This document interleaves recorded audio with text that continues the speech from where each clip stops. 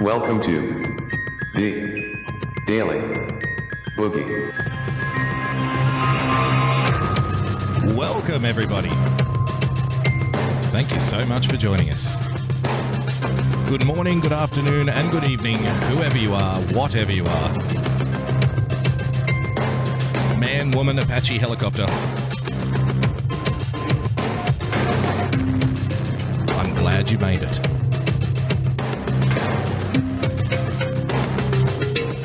As always, so much to get through. So much! I really need to start doing less prep. It's becoming quite an obsession. I think I have a problem. Let's go!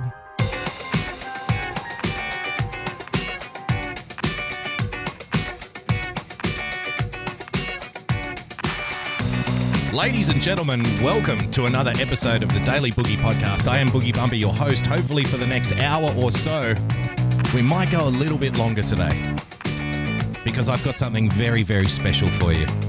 Thank you so much for joining us. Absolute pleasure to be with you. Hope you had a lovely day. I certainly have. Look at all these wonderful names in the chat. Thank you for sharing the show out too, by the way. But that only applies to the people that did share the show out. If you didn't share the show out, I'm retracting that thank you. I'm taking it back because that belongs to me. That belongs to me. Thank you so much for joining us. It's Tuesday. It's midweek here on the Boogie Bumper calendar. We are challenging the ancient Greeks and the ancient Romans. We're going to come out with our new calendar. It's a brand new calendar. It's a 3-day work week. You have to pay me double time to come in on Sunday. And the owner and CEO of TAVshow.com, ladies and gentlemen, James R., is soon going to get a bill on his desk. Double time for the Boogie Bump on Sunday evenings. So, like I said, so much to get through. And a very special tribute show tonight. Something a little different. Some things that need to be said. A spotlight that needs to be shunned. Before we get into it, though, a quick reminder. Oh, and I do have some Florida stuff. I saw some people itching. It's been a couple of days since we've done Florida. Don't worry. I've got Florida up the woozer for you today. So we're going to go down to Florida and ask the question that we ask almost every episode. That being, what the fuck is going on in Florida? What the fuck is going on in Florida? We will be asking. We won't get an answer. But we will ask the question nonetheless. So thank you so much for joining us. A quick reminder, if you'd like to become a supporter of the show, please head over to patreon.com/Boogie Bumper. Become a subscriber by hitting the subscribe button on your preferred podcast player. And of course, if you'd like to find out what the fuck is going on in Florida, then you can do so by following me on Twitter @Boogie Bumper. Also, if you want to jump in the Discord, there's a link on my timeline if anybody wants to join the Discord. We share articles in there, little conversations, people share links and stuff. Memes. So it's fun. And if you want to join the Discord, just jump on my timeline, hit the link, and voila. Robert's your father's brother. You'll be happy as a dog with 10 dicks to lick. So, like I said, a tribute. I've thought about this a number of ways. How can I crystallize the man who was? Every now and then, ladies and gentlemen, once in a generation, a politician comes along with charm, charisma, a self-made man, someone who has the guts and the determination to stand up against the two-party duopoly, the phony two-party system, to effectively magnify and distill the frustration that many people in a society have in the Western world with the two-party system. To defy the odds, to stand up for what's right, and to stand against what's wrong. Every now and then, ladies and gentlemen, once in a generation, we are blessed by such a politician. And it's only fitting then that we say goodbye in the appropriate manner. I am, of course, talking about Eric Swalwell, ladies and gentlemen. Woo! Bravo, Eric! Ha ha! Ha ha! Ah, ha ha ha. Ha ha ha. You see what I did? Ha ha ha. Huh? Huh? Huh? How'd you go in there? Huh? Hey? What'd you think of that? Pretty good, wasn't it? Huh? Eric Swalwell. We'll get to Ross Perot in a minute. But first I want to say goodbye to Eric Swalwell in the best possible way by mocking him mercilessly on this little show. The Democratic field is narrowing. Congressman Eric Swalwell tonight leaving the race. He's the first candidate to do so since the race really began. See you later, Eric. Thanks for the memories. He's planning to run for re-election to Congress instead. Congressman Swalwell joins me out front now. Congressman, I appreciate your time. Look, I know this was a really hard decision. Very hard. You were on the debate stage just a couple weeks ago. Such a hard decision for Eric. It was such a hard decision. You know, Duke Nukem, as he's been dubbed on the interwebs, Eric Swalwell, it was such a hard decision. When he was looking at the polling numbers and he saw that he was coming last in a field of 20, when his polling was below 1%, regardless of all of the platitudes and all of the pleasantries and an obviously superior debate performance, ladies and gentlemen, I imagine it was a very difficult decision for Eric Swalwell to say, you know what, I'm just going to have to step aside. I'm just going to have to do the right thing. You had some really big moments. What made you choose to get out of the race now? He had some big moments. Can anybody think of one big moment that Eric Swalwell had? Never mind the plural.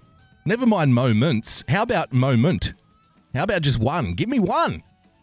Of course, we just breeze right past. Yeah, you had some really big moments. Let's talk about something completely different. Good evening, Aaron, and thanks for having me on. You know, I said from the beginning I was running to win and to make a difference. This is going to be like the Big Brother house. You know, when people get eliminated from Big Brother, they all get that one exclusive interview as they come out, the losers to Big Brother. And they get to talk about what their time in the house was like. Who did they get along with? Who do they think's going to win? We have turned politics into a shitty reality show with no plot and no point. And the issue that would have been my top priority as president was to end gun violence. I feel like we did advance by nuking them that issue to a top tier issue. Really? But I also promised Eric Swalwell thinks that his campaign for president, which lasted, 2 months. Eric Swalwell thinks his campaign for president, which has now ended, polling less than 1% in a field of terrible candidates, is single-handedly responsible for pushing the gun violence issue to the top of the heap. He thinks he's the guy that's getting people on the left-hand side of the spectrum talking about gun control. Like, nobody was talking about gun control in the Democrat Party before I got here. Do you realize that? I've changed this party forever. I'm very proud of my campaign. We managed to push gun control right to the top of the agenda. Even Erin, look at Erin. Look at Erin. She's like, did he really just say that? She's like, with the one raised eyebrow. Say, what? What, motherfucker? That was you? No.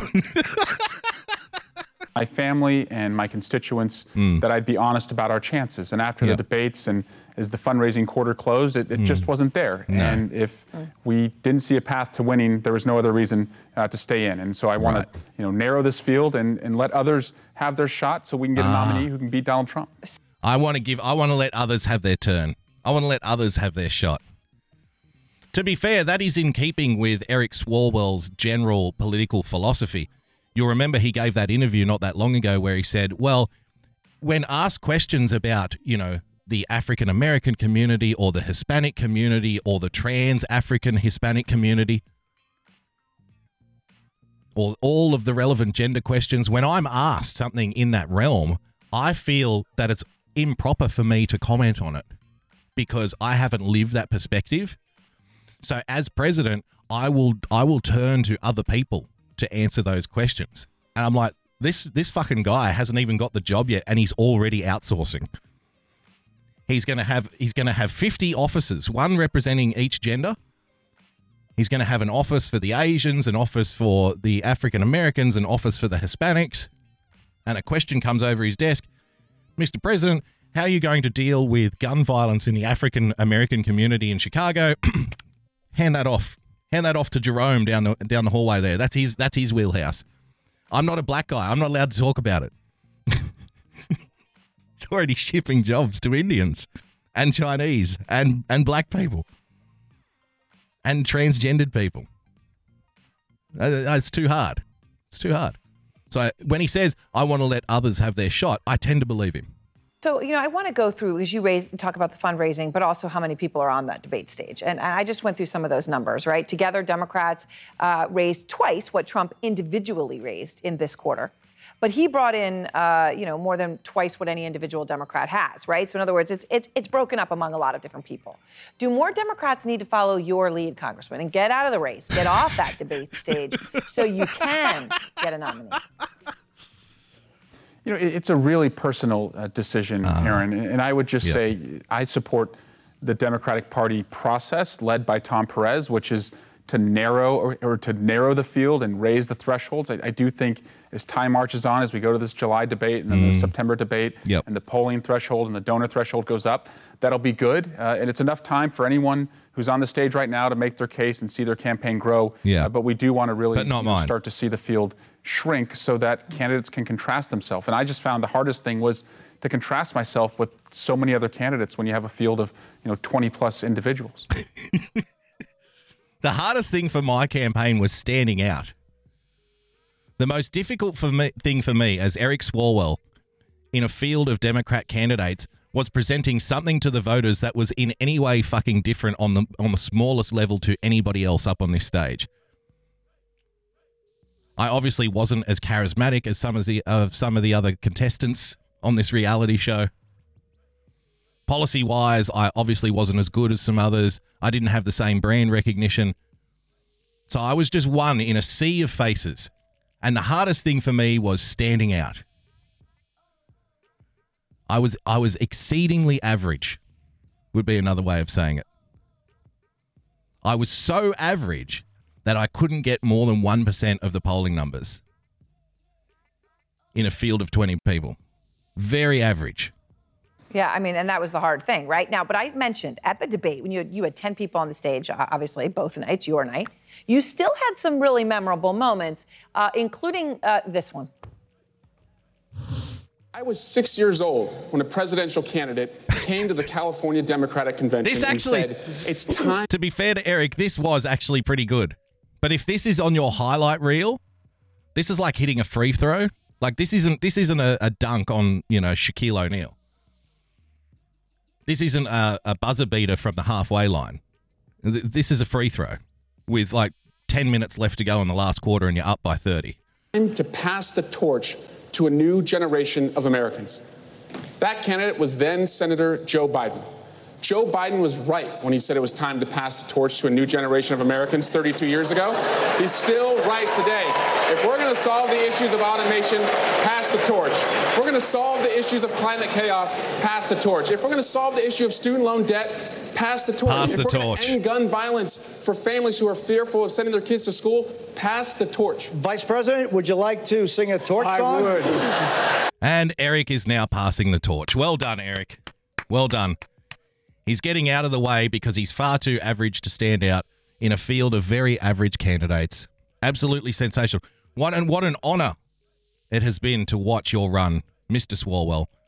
And congratulations, sir, for having the decency and the integrity to get the fuck out of the way when you realize you can't win and let somebody else have a crack. Well done, sir. You are truly an inspiration to the dozen or so people who would have voted for you. Congratulations. Someone in the chat. Now I see him as a 6-year-old. Yeah, the haircut doesn't help, does it? The nice little part down the side. You almost picture Eric Swalwell's mum getting the handkerchief and licking it before he goes out on stage. Stop it. Stop it. I first started thinking about politics when I was 6 years old. It's like, well, now we know that you didn't have any friends growing up. You were a very, very boring boy, weren't you, Eric? Very average. Averageness has been a quality he has sustained throughout his entire life.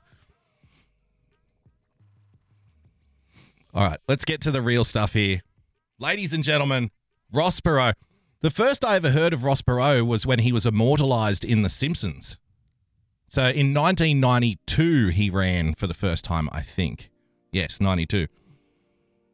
And I was obviously very young back then, so I didn't know much about him. It wasn't until much later in life when I was like, who the hell was this Ross Perot guy? So the elder statesman amongst us will remember Ross Perot, and everyone will remember him in their own way. But was he the first populist that we can think of in the American political landscape? Was he the most successful one before Donald Trump? He's a very polarizing figure. The Republicans hated him because it was argued that he cost George H.W. Bush the election to Bill Clinton. But if you go back and have a look at some of his economic policies and whatnot at the time, then you'll see that he was very Democrat on most issues. Like modern day Democrats will go, well, actually, I could vote for that.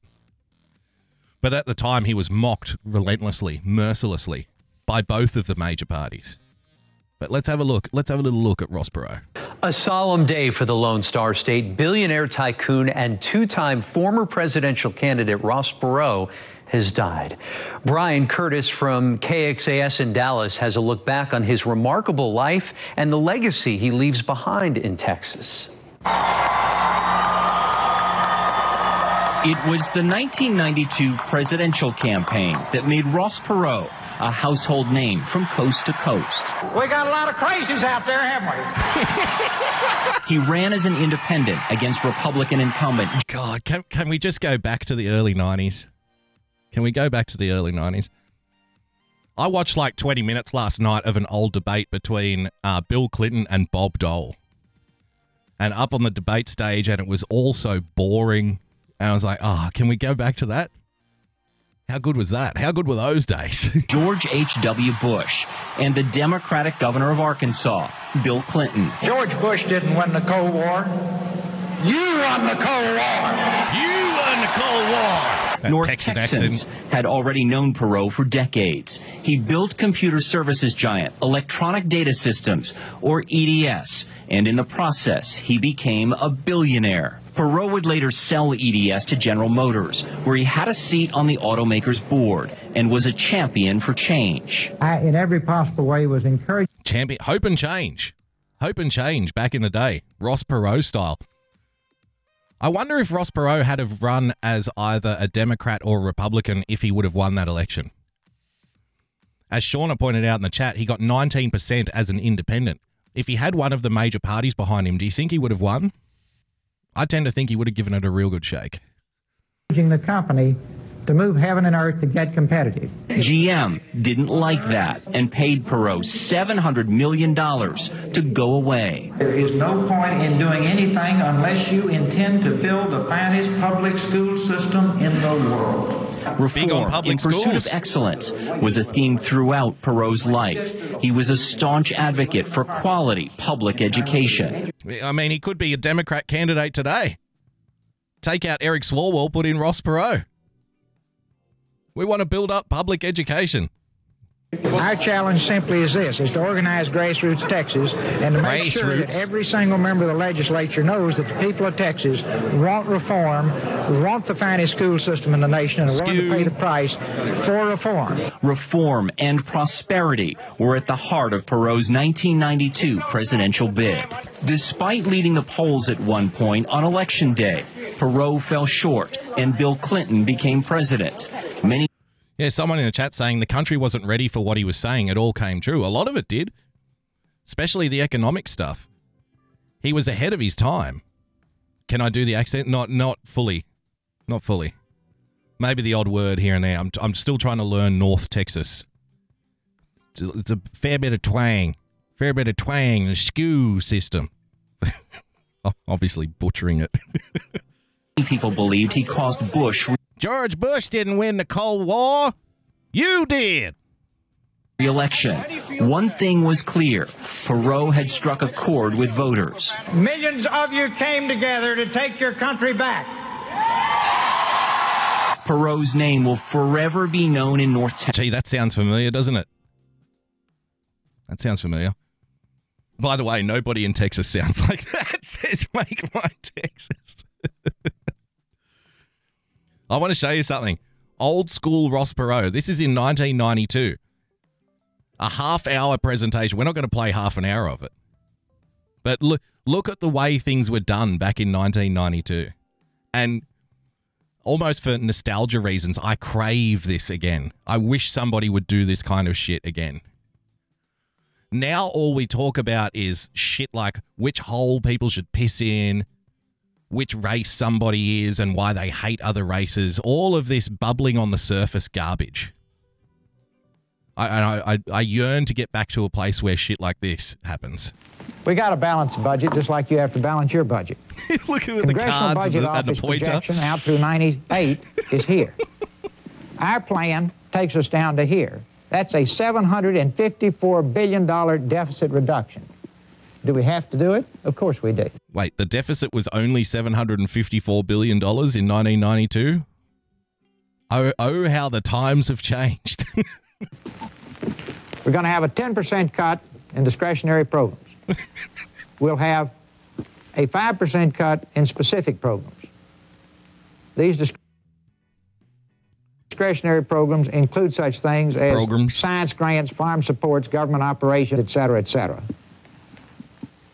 Down here, we'll have a $22 billion cut in business subsidies, and we will have, over this period of time, $145 billion in interest savings just because we stopped spending so much extra money. So a little bit for everyone. Cutting discretionary spending, but also cutting business subsidies. An old school populist, right? Taking a little bit from either side. Tax decreases. It's not all bad news. It's not all bad news. We will have a $27 billion decrease in taxes to get an investment tax credit, and that money will be spent to build new factories, buy plant and equipment, and create jobs. That money's spent right on the bullseye. Doesn't go in somebody's pocket. That money will be spent to create jobs. That money being spent right on the bullseye. Stop spending so much extra money. Right on the bullseye. Tax decreases. It's not all bad news. We will have a $27 billion decrease in taxes to get an investment tax credit, and that money will be spent to build new factories, buy plant and equipment, and create jobs. That money's spent right on the bullseye. Doesn't go in somebody's pocket to buy a yacht. Right over here, we're going to have a decrease here, and it's a tax credit to stimulate research and development. We call it now research and experimentation. You and I used to call it R&D. But this is to target the industries of the future and make sure that we lead and dominate in those industries. There you go. We're going to spend $10 billion in tax credits on worker training to train our people for the jobs of tomorrow. Now then, we've got to get money from institutions, from individuals, from every place there is money, invested in the treasuries of companies. Now hold that thought. Not shooting dice on Wall Street, invested in the treasuries of companies. Not shooting dice so on Wall Street. Have the money to create jobs. We will create more jobs more quickly by putting money into little companies, startup businesses, small businesses than any other way, but that is high-risk money. The investor may lose it. We've got to give the investor an incentive to put it there as opposed to buying government bonds or putting it in the bank, drawing interest in a savings account that's federally guaranteed. Just a lot of stuff sounds familiar, doesn't it? A lot of stuff sounds familiar. Investment in small businesses, tax credits for small businesses, right? Infrastructure spending. He really was ahead of his time. And no wonder they hated him too. Yeah, not shooting dice on Wall Street. No sure, ball howdy. Ding!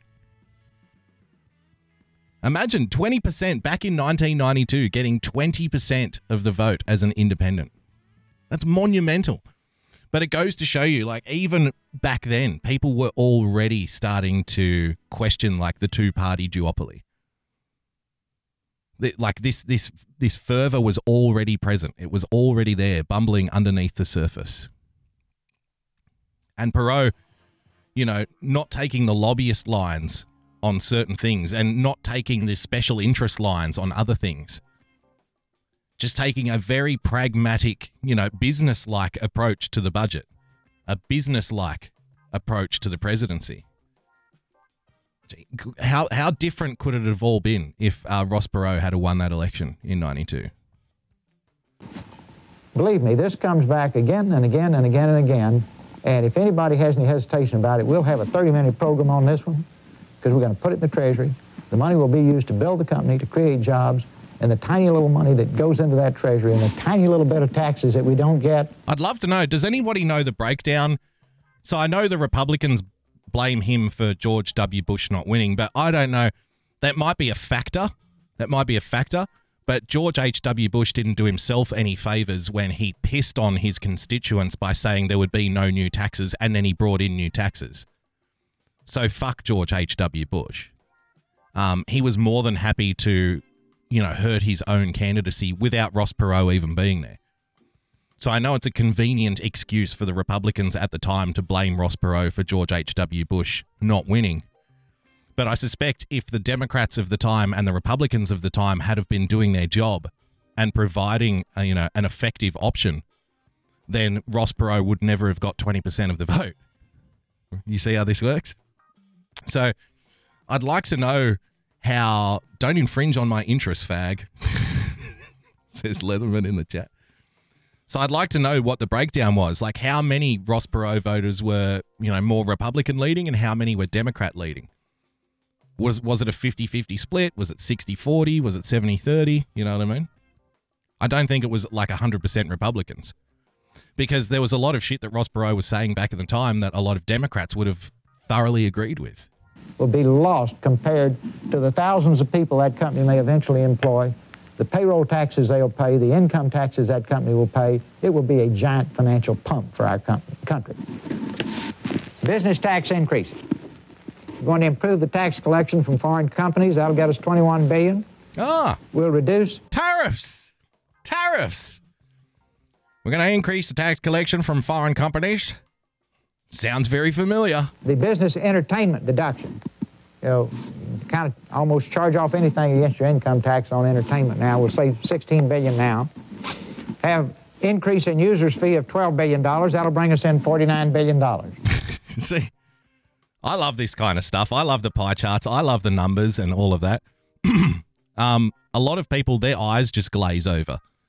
And if people back in 1992 weren't able to process all of these numbers, because numbers and money especially gets to a certain point and people can no longer visualize how much money you're talking about, right? $100 to somebody who makes $200 a day is a lot of money.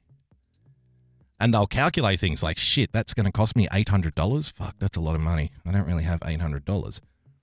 But once you start talking about government spending and hundreds of billions of dollars, that figure is far too big for people to process. They just put it down in their mind as a lot. But then that's how you can get politicians saying, well, let's blow $50 billion on this. Let's spend $200 billion on this. The deficit's up to $1 trillion. Let's spend $500 million on this, $2 billion on this. And it's just like a pile of money. And people are like, yeah, let's spend $200 billion on this. Let's spend $500 million on this. Because once you get over, a threshold, whatever that threshold is, it's probably different for everybody. But once you get over that threshold, it's just far too much to even consider. So it's like, yeah, whatever. Just whatever. Spend it. It's fine. So if people weren't willing to have that conversation back in 1992, I suspect they're even less willing to have it now in 2019 when it comes to budgets and balancing budgets and spending cuts and tax cuts and all that kind of stuff.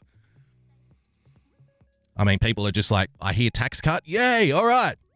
I hear, $500 million getting spent on X. Woo. Okay. Why not? Money grows on trees, right? He also had a sense of humor. This is Ross Perot back he was invited to the debates. He was up there, sitting in the middle, splitting them. He was up there with George W. Bush and Slick Willie. The dollar's gone through the floor. Now, whose fault is that? Not the Democrats, not the Republicans. Somewhere out there's an extraterrestrial that's doing this to us, I guess. And everybody says they take responsibility. Somebody somewhere has to take responsibility for this. Now, just for the record, I don't have any spin doctors. I don't have any speech writers. Probably shows. I make those charts you see on television even. That shows. Good on him. Well done. Ross Perot. Ahead of his time, some might argue. a trendsetter, something a little different, perhaps providing answers to questions people weren't asking yet, by and large. But well done. We salute you, Mr. Perot. May you rest in peace. Thanks for the memories. All right, let's get to some articles here. I promised you some Florida man, and I delivereth you some Florida man.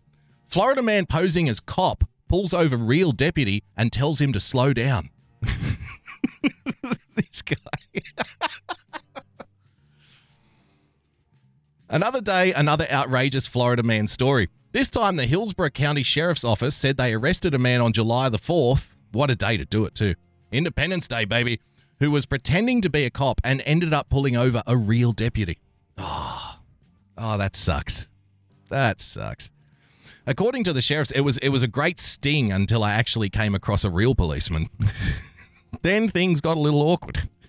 According to the sheriff's office, around 8:30 p.m. on Thursday, Barry Lee Hastings Jr., 35, pulled behind an off-duty deputy from Lee County on Interstate 4 and flashed his white and amber lights. After the real deputy pulled over, Hastings reportedly went up to his vehicle and warned him to slow down. So he did, because we had an issue here a few years ago now where, believe it or not, people were impersonating police on the freeway. They were pulling people over, male or female, and raping them on the side of the road. It was a horrendous story. So they'd put the little red flashing light on the roof of their car, get the megaphone out. This is the police, pull over. And then when they pulled the person over, they'd drag them into the bushes and rape them. Male or female. Didn't matter. They weren't picky.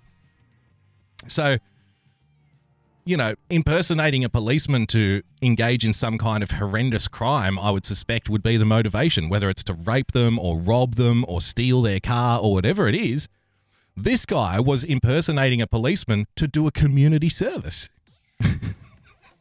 like he's been deputized. He was pulling people over and just saying, okay, slow down. Do you mind slowing down? Do you realize how fast you're going? It's incredible. So at least his motivation was pure, right? When the deputy asked Hastings for credentials, Hastings reportedly told him that he left those back at the office and told the deputy to follow him back to the station so he could show them to me. Listen to this guy. Okay, so I don't have my badge on me. I don't have my badge. Would you mind following me to the police station that I don't work at? And I'll show you my badge there. So he escorted himself to jail. The deputy then dialed 911 and Hastings drove off down I-4 eastbound before being stopped by a real deputy. Upon searching Hastings' vehicles, deputies said they found a functional siren box along with a citizen's band radio. Hastings is charged with impersonating a public officer, but just out of the goodness of his heart. Like I said, he wasn't trying to rape anyone. He wasn't trying to rob anyone. He just wanted the guy to slow down, which is fair enough. Well done.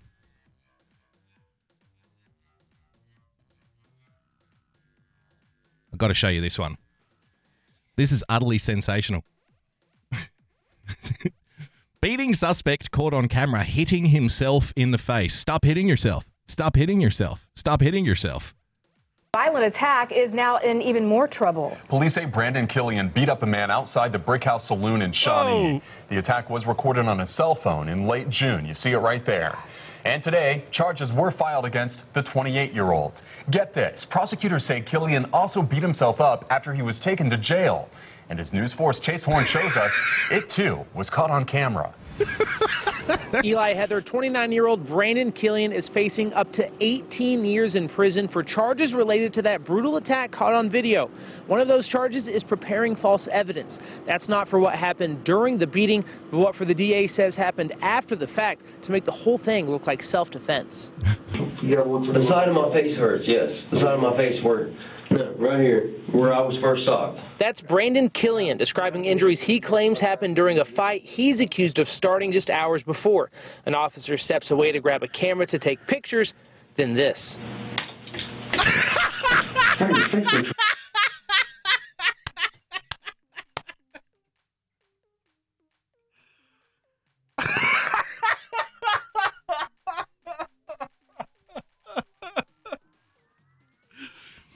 Did you see that?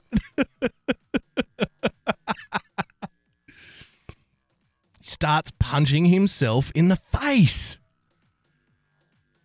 I mean, surely he knows there's a video camera on him, right?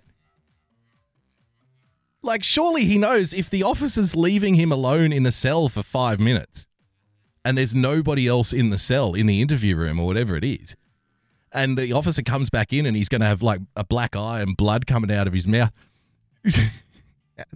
What is he going to say? Oh, no, I see. I think you'll find it's like a delayed response to the violence. Because, like, I was getting hit a lot and the guy sucker punched me. But then, you know, I've read in the medical journals, I've read sometimes that the effects of being hit in the face can sometimes be felt for hours afterwards. So, you know, like the bruise and the blood coming out of my mouth, that was already there, but it's just a delayed response to the violence, CC. I mean, you get a motherfucker doctor in here, they'll tell you the same shit, man. I ain't gonna lie to you. Than this. District Attorney Al. See, the sad part is this guy's going to go to jail, right? And the other criminals are going to get word of this. They're going to say, hey, aren't you the guy that was caught on camera punching himself in the face? See, they won't beat him up in jail. They won't have to. They're just going to make him, he'll be forced to sit there every single day at lunch or in the yard or whatever, and other criminals are going to say, hey, do that thing where you hit yourself in the face again. Come on, come on. Alan Grubb releasing this video of Killian punching himself while in police custody.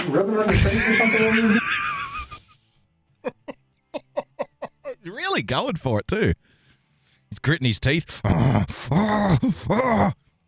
Stop hitting yourself. Stop hitting yourself. A little bit, yeah. But authorities say it was more than that. According to court documents, Killian injured himself to make it look like he was attacked as well. Lying to the police and creating a false story will not be tolerated. Alan Grubb. And Mr. Killian has been charged accordingly. Whatever confrontations took place, my belief is they were only an attempt to lure my client out into a parking lot so they could tag team and beat the living crud out of him. After weeks in the hospital, the victim of last month's attack, Jarrett, Carolina, is back home with family. Today, they gathered at the Pottawatomie County Courthouse to see Killian face a judge. The only problem? Killian never showed up. He's currently in the Oklahoma County Jail for a separate drug court violation. Oh, good. But when he does have his day in court, the DA and victim's family hope both videos lead to a maximum sentence for Killian. One thing that will go viral is...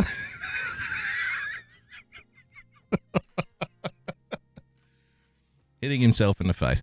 Hopefully when he does go to court, ladies and gentlemen, they strap a pillow to his head. Just to be safe. Just to make sure. I wanted to show you this story. All ages drag show draws controversy and protest, ladies and gentlemen. Let's have a look. Today, about a dozen young people took part, setting the stage for controversy. The big event drew both supporters and protesters from all over.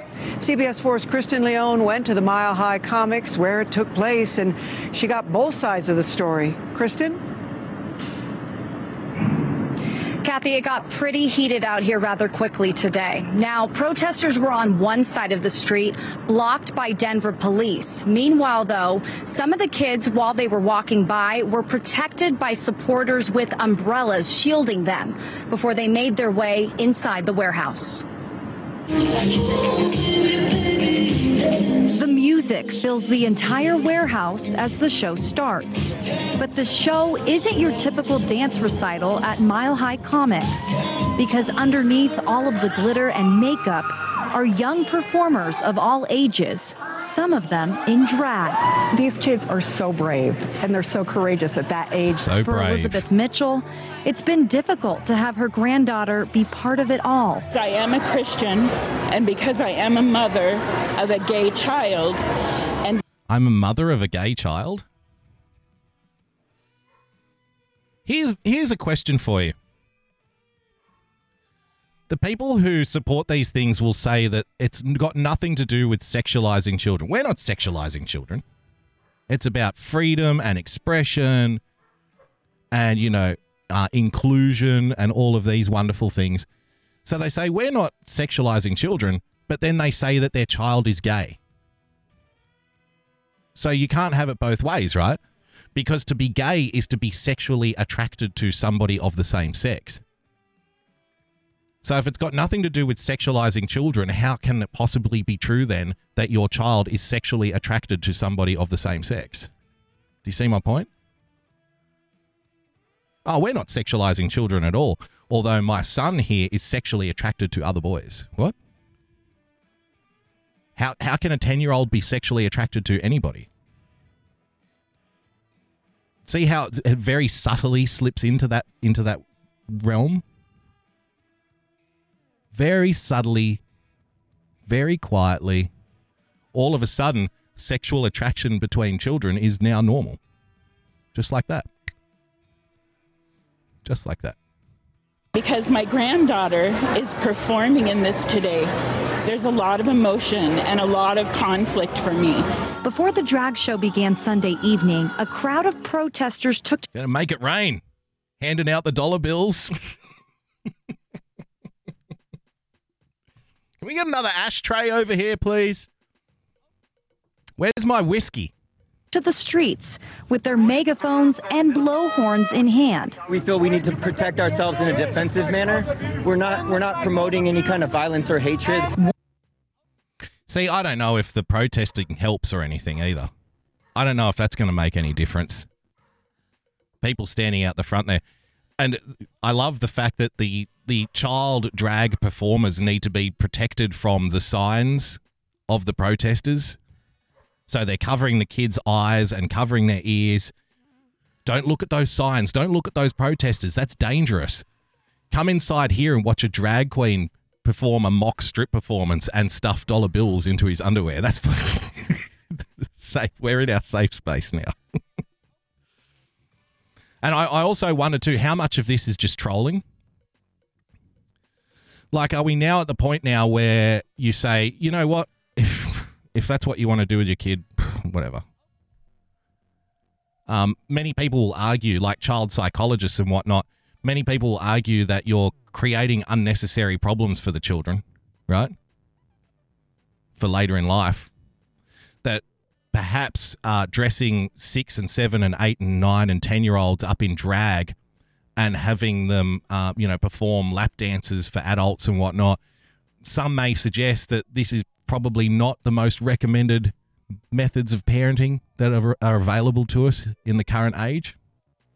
But getting angry and protesting doesn't stop them. So do you just let them go? Like, if nobody paid attention, would they still be doing it? That's a question for you. Because this draws anger out from people. And, many people would say, rightly so. But the anger itself then becomes the story. The story is not what the parents are doing with the children. The story is now, these awful bigots and their anger and they're protesting and it's awful and we feel unsafe. What if everybody collectively said, okay, go and do it. But we're not going to pay any attention to you. We don't care. We don't care what you do. We're not paying any attention. We're not listening to you. We don't care what you think. Just go away. Do whatever the hell you got to do. Stop sending the cameras down there. Stop protesting. Would they still be as enthusiastic? I wonder. It's just a thought. It's just a thought.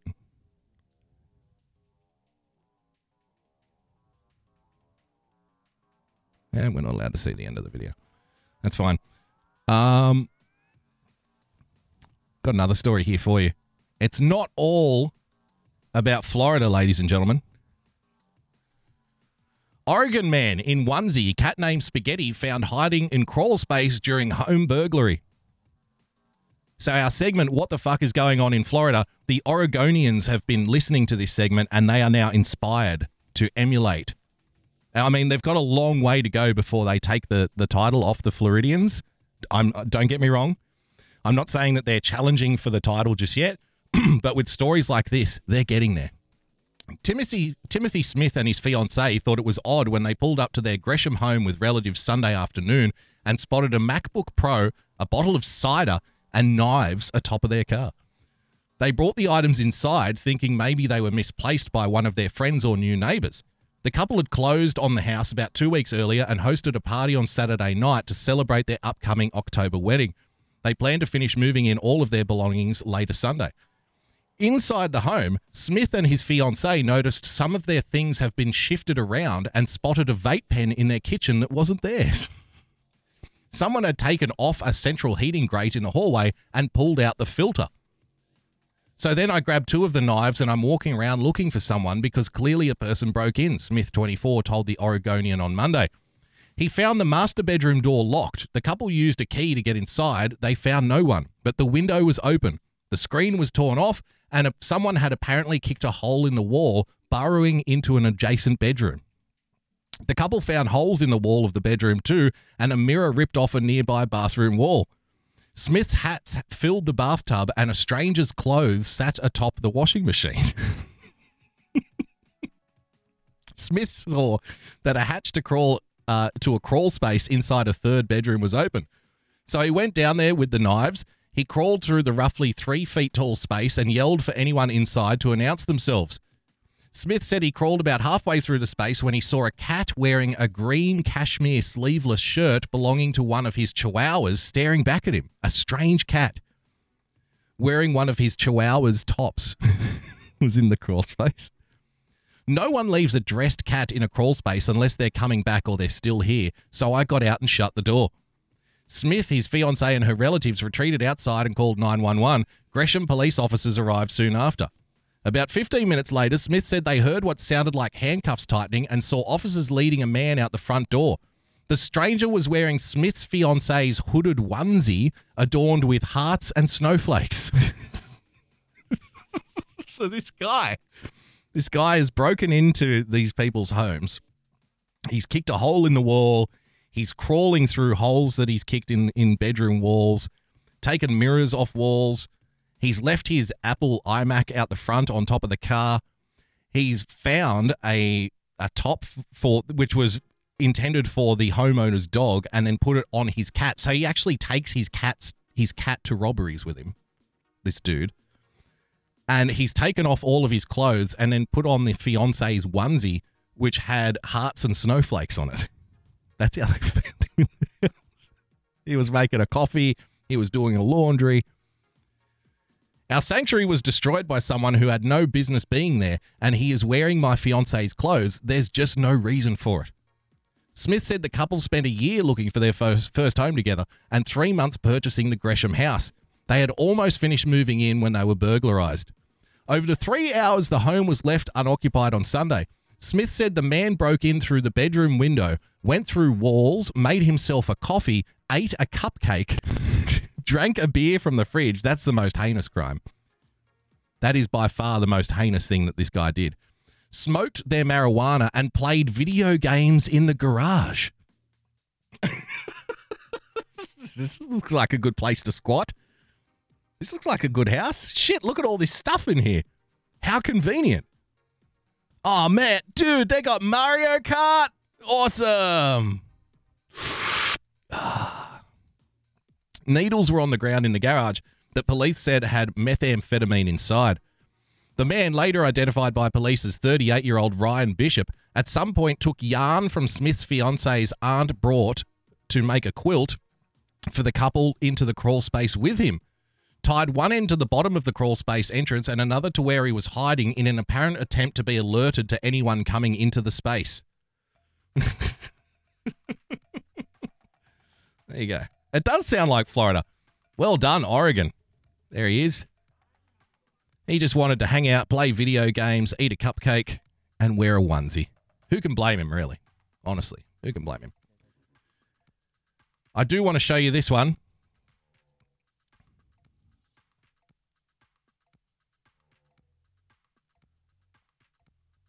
So you've probably all seen the story of the fight that broke out at Disneyland because it's such a happy place down at Disneyland. And somebody posted this on Twitter. Eris Girl. I don't know who Eris Girl is. But listen to the reporter. Listen to the reporting that this reporter goes through in regards to the fight. It's not your usual, so two families met at Disneyland and one person hit another and now charges are being faced. She gives a play-by-play commentary on what transpires in the video. This woman should be commentating MMA. A man in a red shirt yells profanity at a woman who spits in his face and pushes him back. He then punches her in the head several times. Another man in a white T-shirt steps in to box it out with the man as kids are crying and one yells, "Stop it." Another woman in a tan tank top steps in and the man in the white shirt lands a right to the left side of her face. Sounds like she's calling a boxing match. And white tank top lands a right to the left side of her face. Jab, jab, move. Fellow parkgoers then step in as someone yells, "Call security." Even a janitor tries to intervene. Even a janitor. The man in the red shirt then grabs the woman by her ponytail braids, and that woman then ends up fighting again with the other woman as a family member in a black shirt tries to break it up. Then the mother of the man who jumped on the woman initially was knocked down. That lady had earlier been in a scooter right before the fight. Look at her trying to charge the people with a scooter.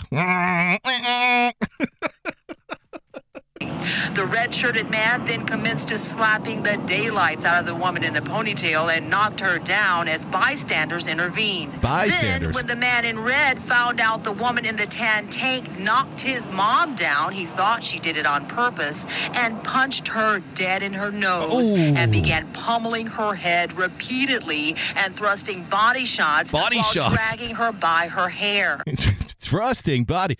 And then he turns and pops her right in the nose, Bill. And now he's hitting her with the body shots, pummeling her those body shots. It's a great play-by-play there.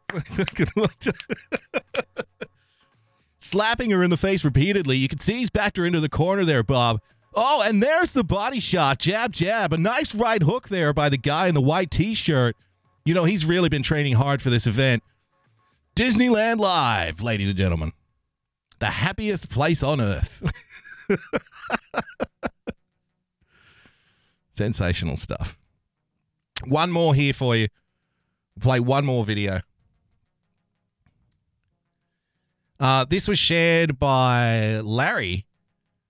It's video camera from a regulation stop. And apparently this happens 70 miles away from the southern border in Texas. You're northbound 281 south of the scales, correct? Devil.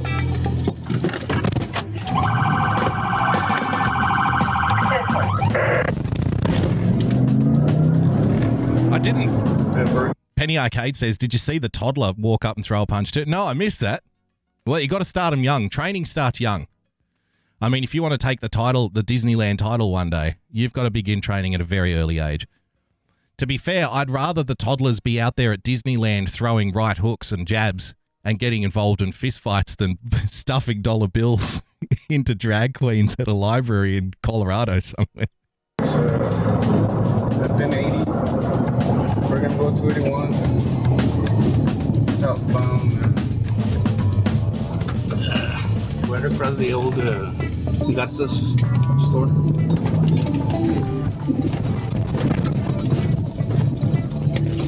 Look at that! Look at them all! It's like a circus. Look how many people get out of that fucking truck, man.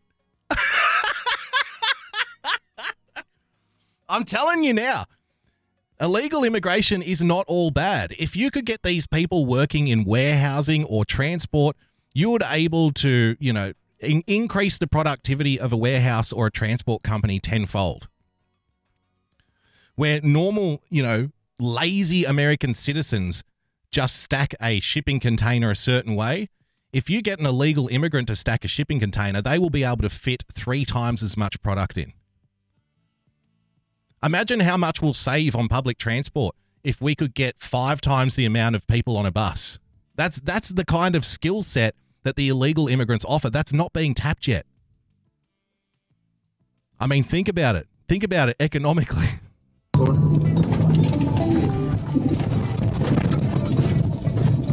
Like, look at them all. You don't need one truck per household. With how entrepreneurial and industrious these people are, you could have one truck per street. We would reduce carbon emissions. We would take a lot of cars off the road. Okay, everybody just pile into the back and lay on top of each other, head to toe. It is missing something, though. I think it's better with this.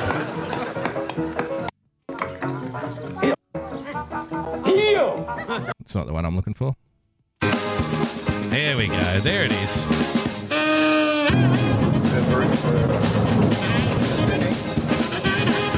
Now it all makes sense.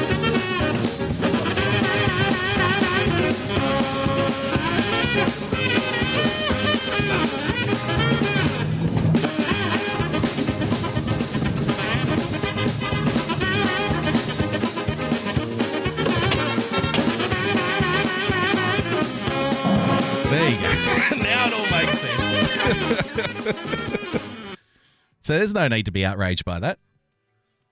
We could definitely tap into this skill set that the illegal immigrants have, and if not, at least bring a little bit of joy to the world. Because once you add the Benny Hill music to whatever it is, it could be something tragic. It all of a sudden it becomes something, ha ha ha, that's pretty cool. I like that. What's everyone getting so upset about? That'll do us for today. I had so many other things to get through. We're going to push them to tomorrow night, ladies and gentlemen. Thank you for joining us. A quick reminder, if you'd like to become a supporter of the show, please head over to patreon.com/Boogie Bumper. Become a subscriber by hitting that subscribe button on your preferred podcast player. And of course, if you'd like to stuff me into the back of a truck and take me down to the southern border, then you can do so by following me on Twitter @Boogie Bumper. Don't forget to follow our friends for the best 15-minute data downloads on the interwebs @RealPersonPLTCS, and the Preacher Man, ladies and gentlemen, for 45 periscopes a day @ChrisMC44. Until tomorrow, have a lovely night and a lovely day. I'll see you at 11 o'clock. I'll also be on at 4 a.m. with the starting block, but I don't think any of you are going to be around for that. So until then, guys, stay calm, stay rational. God bless. See you soon. Bye-bye.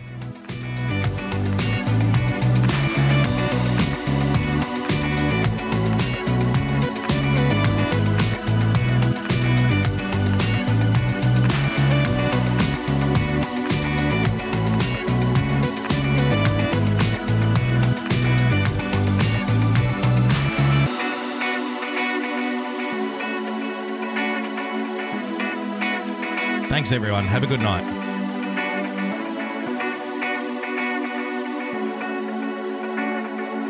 Oh, and the guy in the white shirt, a tremendous right hook, right on the chin of the young lady. And now the body shots.